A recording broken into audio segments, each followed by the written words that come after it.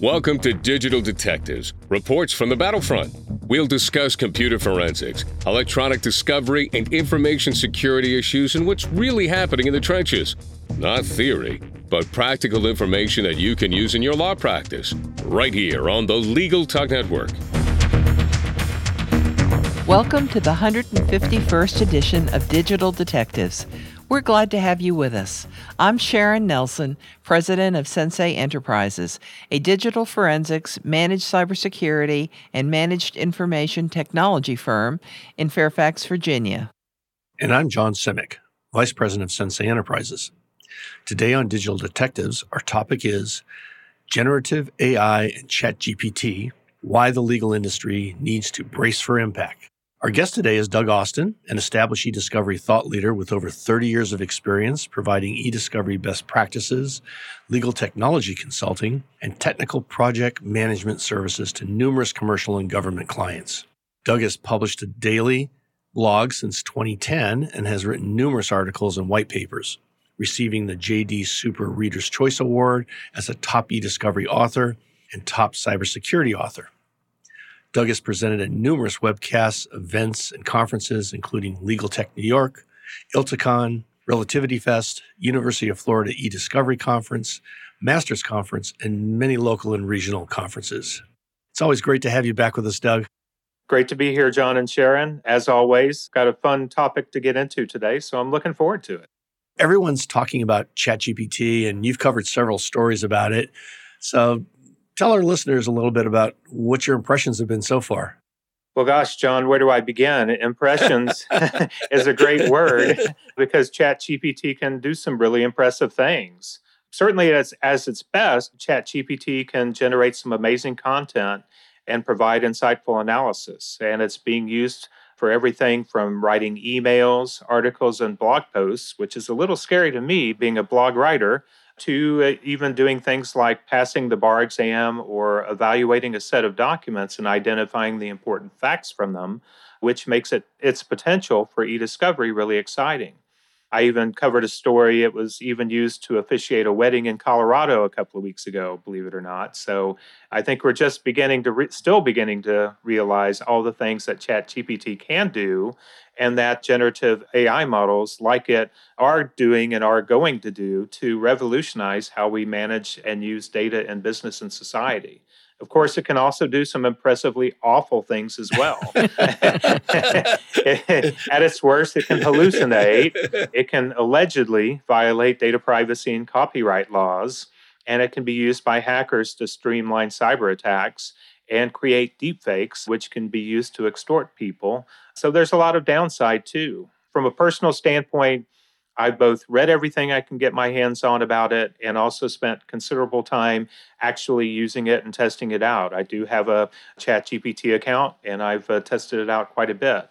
And one thing I should make clear is I'm not a data scientist. I'm an e-discovery professional who's been evaluating it from a use case perspective for e-discovery, InfoGov, cybersecurity, and other disciplines. I should also note that I'm using the term AI generally, even though I know there are more precise terms that are appropriate in certain cases, like machine learning or augmented intelligence, which proves I'm not a data scientist because they tend to be sticklers for that sort of thing. So if you are listening to this and you are a data scientist, please be kind.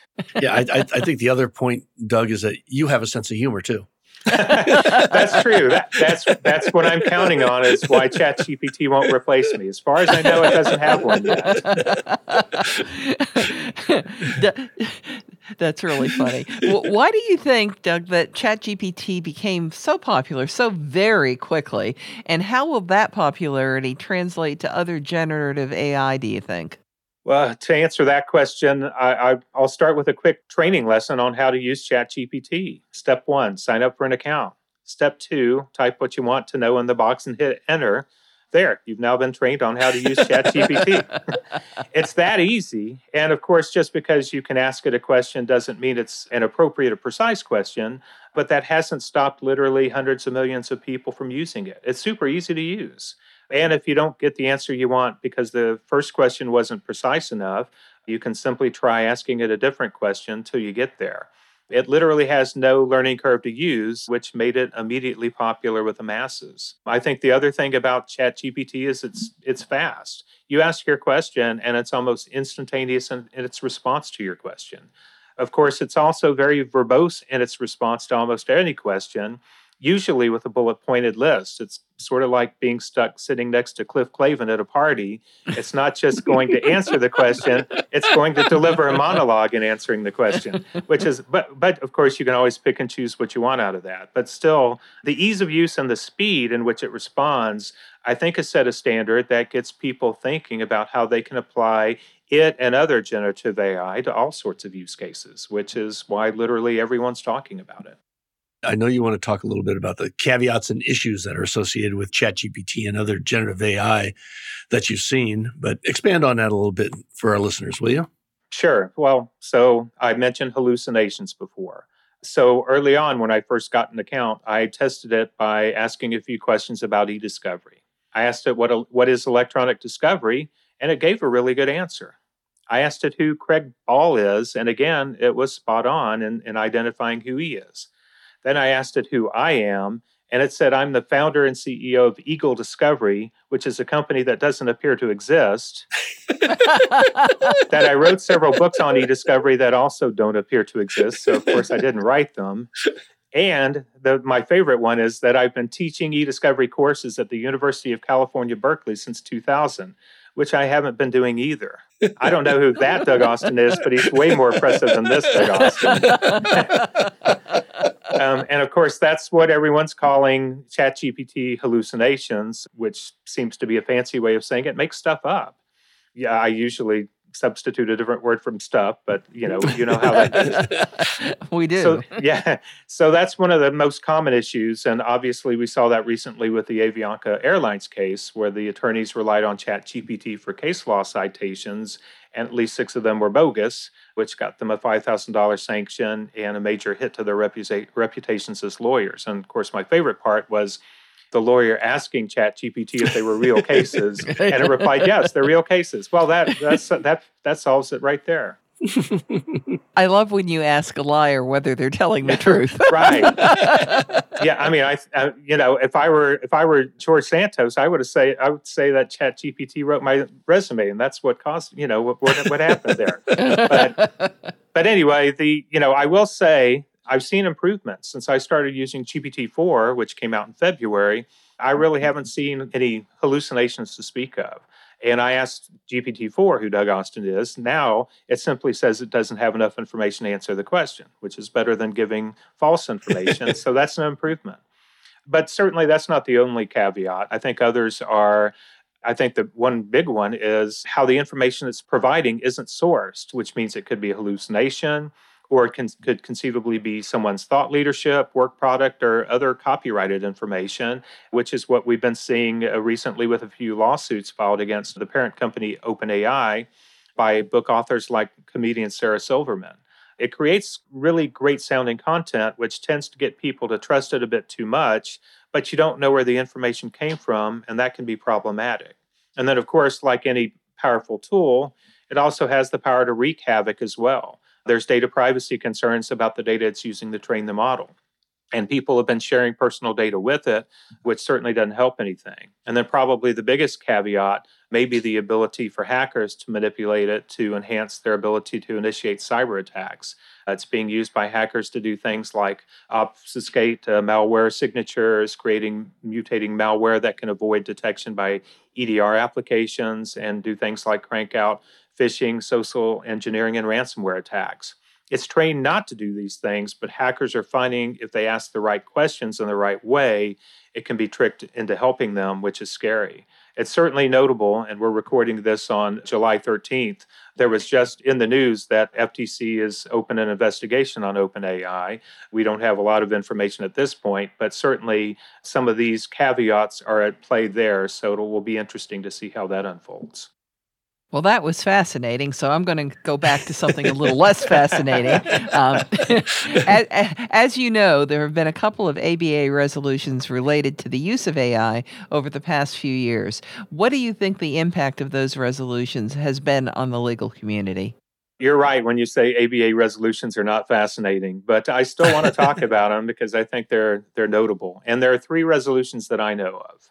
Resolution 112, which passed in 2019, urges lawyers and courts, I'm quoting here, to address ethical and legal issues arising from the use of AI in the practice of law. And the report that accompanies Resolution 112 is excellent in laying out ethical duties for lawyers regarding AI, risks such as bias and transparency that need to be considered, and questions to ask an AI vendor. The other two resolutions are more recent. Resolution 700, which was passed last year, called on governmental entities to refrain from using pretrial risk assessment tools unless the data supporting the risk assessment is transparent, publicly disclosed, and validated to demonstrate the absence of conscious or unconscious racial, ethnic, or other demographic, geographic, or socioeconomic bias. Yes, I'm quoting again, as you can tell.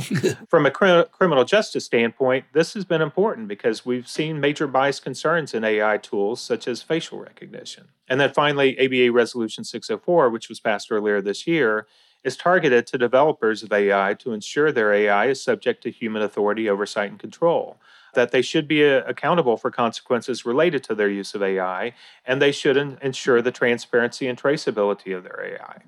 So, unfortunately, I haven't found that any of these resolutions have had much impact so far. In fact, many lawyers I've talked to aren't even aware of Resolution 112, and it's been around for 4 years now. So, it would be great if we can at least spread awareness with the legal community, which is the first step towards having an impact, simply knowing that these resolutions exist. Well, before we move on to our next segment, let's take a quick commercial break. Be the best resource you can for your Spanish-speaking clients with the Spanish Group's legal translation service. Experienced translators ensure accurate translation of your documents with same-day delivery. Confidentiality is ensured, and the Spanish Group guarantees acceptance for certified translations. All that, and their rates are competitive. If you need other languages, the Spanish Group translates in over 140 languages. Mention Legal Talk 20 when you request your quote for 20% off your first translation. Visit thespanishgroup.org. Delegate out those tasks that take up your time. Staffy can help you with your legal, administrative, marketing, and even client-facing workload. Hiring Staffy's top-notch bilingual virtual staff means Staffy does the recruiting, hiring, and training for you. Then, if you need a change, Staffy handles it. You get to concentrate on your strategic work. Schedule a free consultation at staffy.cc. That's STAFI.cc and get $500 off with code HAPPY24. Welcome back to Digital Detectives on the Legal Talk Network. Today our topic is Generative AI and ChatGPT, why the legal industry needs to brace for impact. Our guest today is Doug Austin, an established e-discovery thought leader with over 30 years of experience providing e-discovery best practices, legal technology consulting, and technical project management services to numerous commercial and government clients. Doug, let's get into this paper, the GPT Judge, Justice in a Generative AI World that you covered. Why did you decide to cover that particular paper, and why should legal professionals read it? I'm interested in your opinion because I know it's certainly caught my attention. You know, to paraphrase a 1990s movie, they had me at Dr. Moore R. Grossman and Judge Paul Grimm. So, and I should mention the other two authors, Daniel Brown and Molly Hsu as well. And honestly, I think the paper does a great job in discussing many of the issues and considerations we see in the legal world today related to generative AI. One of the first things the paper does is describe 4 different hypothetical lawsuit scenarios involving Gen AI. The first one involves a pre-law student who sues their university because they've determined that the use of ChatGPT to write a paper is cheating, even though the rules only prohibit help from another person, and another student uses spell check and Grammarly. So that's one case. Another is a potential copyright infringement of artwork from an app that integrates DALL-E 2, which is OpenAI's Gen AI model for images. And of course, we're already seeing copyright infringement cases being filed against OpenAI over ChatGPT.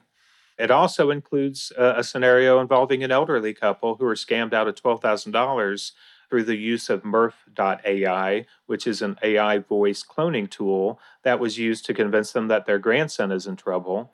And we've seen instances where that's played out already as well. So, it's really interesting how they set the stage there.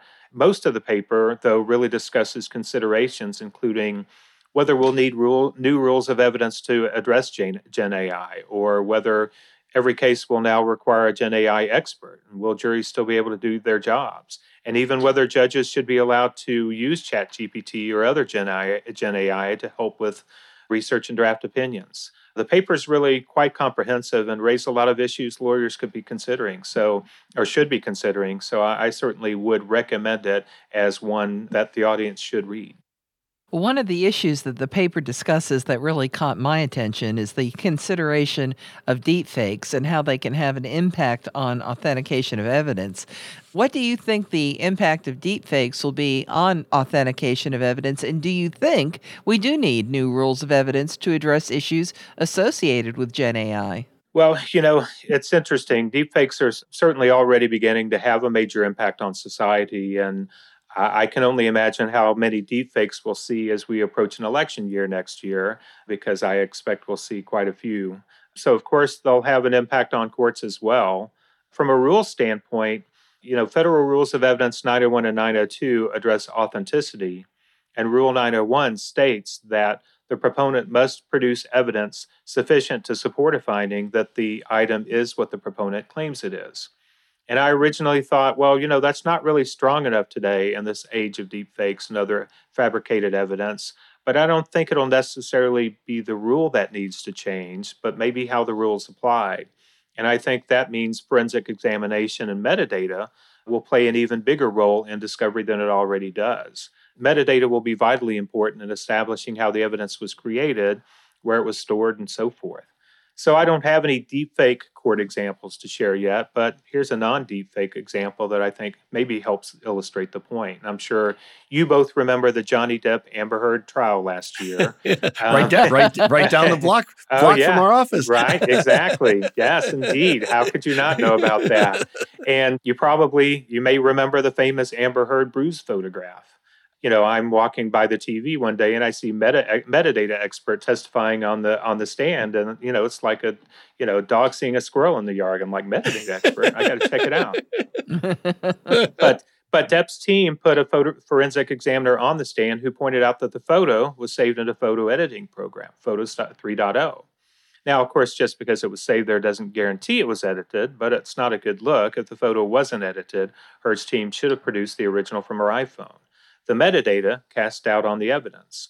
And I think metadata will become a vital component in determining that the item is what the proponent claims it is. And I think that's going to be very important in identifying deepfakes. It's also going to be important in countering the quote unquote deepfake defense that the paper talks about, where legitimate evidence is challenged and questioned as being a deepfake. And I think metadata will be the key to that as well.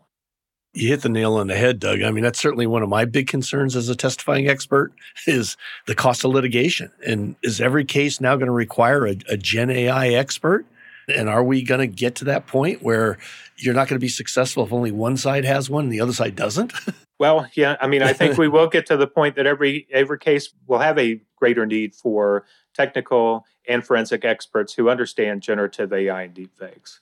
As you pointed out, John, unfortunately, not everyone will be able to afford these experts, especially a lot of criminal defendants. So that'll either mean that cases get more expensive than ever, or parties will do without the experts they need to effectively evaluate the evidence, and both are a problem. Hopefully, we'll see some standards from a discovery standpoint, and people like Craig Ball, who've been shouting from the rooftops about the importance of native file production to preserve and produce the metadata, will finally be heard, because without that, it doesn't matter what it costs, the metadata won't be there to make these evaluations. Another question from the paper is, will juries still be able to do their jobs? And I wonder about that too. Do you think that juries will be able to understand the complicated issues associated with AI-generated evidence, especially when audio-visual evidence, real or fake, can be so very compelling? Well, Sharon, I think at first it will be challenging because it's so new. I think the analogy that I look to here is DNA. I mean, if you remember back in 1995 when, the famous O.J. Simpson case, when he was on trial, A lot of people didn't understand what DNA was. Certainly, I think several of the jury members didn't fully understand it, and it may have impacted the verdict in that case. Now, after nearly 3 decades of true crime shows later, everybody knows what DNA is. And in fact, juries almost expect DNA to be present in order to convict. It's almost a detriment if you don't have it. So I think the same will be true of the metadata needed to discern between deepfakes and legitimate evidence. I think, presenting it so that juries can understand it will be the key for now, at least until eventually it becomes part of societal general knowledge, which I think it will. Well, before we move on to our final segment, let's take a quick commercial break. Filing court documents, serving legal papers, collecting electronic signatures, all critical parts of the litigation process, yet ones that are time-consuming and error-prone. But what if you could do more straight from your case or document management software? InfoTrack automates data entry, document selection, tracking, and information syncing across all these core tasks and more by integrating with your core systems like Clio, Smokeball, Leap, MyCase, and others. Spend more time on substantive legal work and less time on busy work. Learn how simple it can be at infotrack.com/simple. Welcome back to Digital Detectives on the Legal Talk Network. Today our topic is Generative AI and ChatGPT, why the legal industry needs to brace for impact. Our guest today is Doug Austin, an established e-discovery thought leader with over 30 years of experience providing e-discovery best practices, legal technology consulting, and technical project management services to numerous commercial and government clients. Doug, before we went off on the break, we were talking about the paper, the GPT judge. I guess my question to you now is the idea of judges using generative AI to help research or draft opinions. Do you think that we're going to get to that point very soon? Well, honestly, John, I think we already are. I think I've already seen 2 or 3 examples where judges have admitted they've used generative AI to do both of those things, or at least tried to use it. I know in one recent ruling I saw, the judge indicated in a footnote to his ruling that he tried using ChatGPT, but reviewed the results and determined the case citations not to be real, so he discarded the output. He did what the attorneys in the Avianca case failed to do, verify the results. And that's important, right? Yeah, it's not just, run it and go with it. So, but, it is very good at putting out content that you can then, make some decisions with. I expect to see more of that, but to me, I think the key is the verifying the results. AI solutions are always going to be a tool for us to use. They're not going to be a replacement for us. I know I can certainly understand concerns out there about job security when it comes to AI, because it replaces a lot of manual tasks that people have been paid historically to perform. But historically, technology developments like AI have also created opportunities in new jobs. So how it will shake out, and will that be enough to replace all the jobs that are lost? I don't know, but I do think when it comes to AI and how lawyers and judges need to treat it, it will be, like the famous saying Ronald Reagan put with Russian relations back in the 1980s, trust but verify. It's going to provide some really good content for us to use, but lawyers and judges will still need to apply the expertise to know when and how to use it. What advice do you have for our audience regarding how they should address emerging AI technologies, including generative AI? Because I think that's something that a lot of people are looking for the advice. And actually, to go along with what you said earlier, if there's job loss, I asked the AI, there was GPT, I asked, how can paralegals who are not ready for this new world with much of their talents being able to be replaced, how can they survive? And what a list the AI gave me. I mean, it was brilliant, absolutely brilliant. And of course, the first one was understand AI, be the AI person, but many other examples as well of things that they could do. And I was just really impressed by that. But what would you have to say about that, Doug? There's a saying, Sharon and John, and I'm sure you know this saying, sometimes you're the windshield, sometimes you're the bug. Yep. Right. Of course. And we all know the feeling of being both of those. So AI is the windshield. It's coming down the highway whether you want it to or not. Whether you're going to be the bug depends on how you address it. If you try to ignore it and try to just, just really try to fight for traditional ways of doing things that other people have in mind to replace, it's not going to go well. But if you really try to embrace, and like you said, Sharon, really try to learn about it and be, and try to be as much of that AI person, that AI knowledgeable person as you can, I think, you'll avoid being the bug that's hit by the AI windshield. And I would, I always give advice when it comes to learning something. I give the same advice for e-discovery, and I would give that here. It's got to be a daily process, and it doesn't require a lot of time. Set aside 5 to 15 minutes daily to read about it. Set aside 1 hour a month to attend a free webinar about it, because there's tons of them out there. Everybody wants to do an AI webinar these days. I've done 3 in the past, 6 weeks, I think.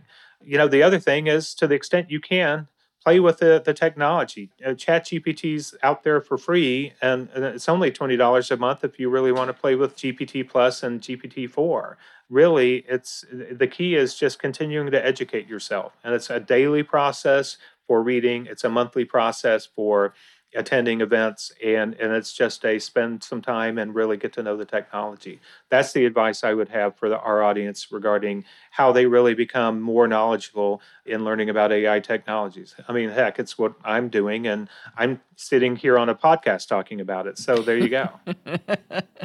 I think we've had much the same path that we've walked down. And as always, it's such a pleasure to have you with us. Always comedic. The bug in the windshield analogy was certainly very appropriate, but it's kind of nice to get all the knowledge with wit and wisdom wrapped in. So thanks so much for being our friend and our guest. Well, thanks, John and Sharon, for having me as always. I always have a great time on your show and just getting a chance to catch up with you. Well, that does it for this edition of Digital Detectives. And remember, you can subscribe to all the editions of this podcast at LegalTalkNetwork.com or on Apple Podcasts. And if you enjoyed our podcast, please rate us on Apple Podcasts. And you can find out more about Sensei's digital forensics, managed technology, and managed cybersecurity services at SENSEIENT.com. We'll see you next time on Digital Detectives. Thanks for listening to Digital Detectives on the Legal Talk Network. Check out some of our other podcasts on LegalTalkNetwork.com and in iTunes.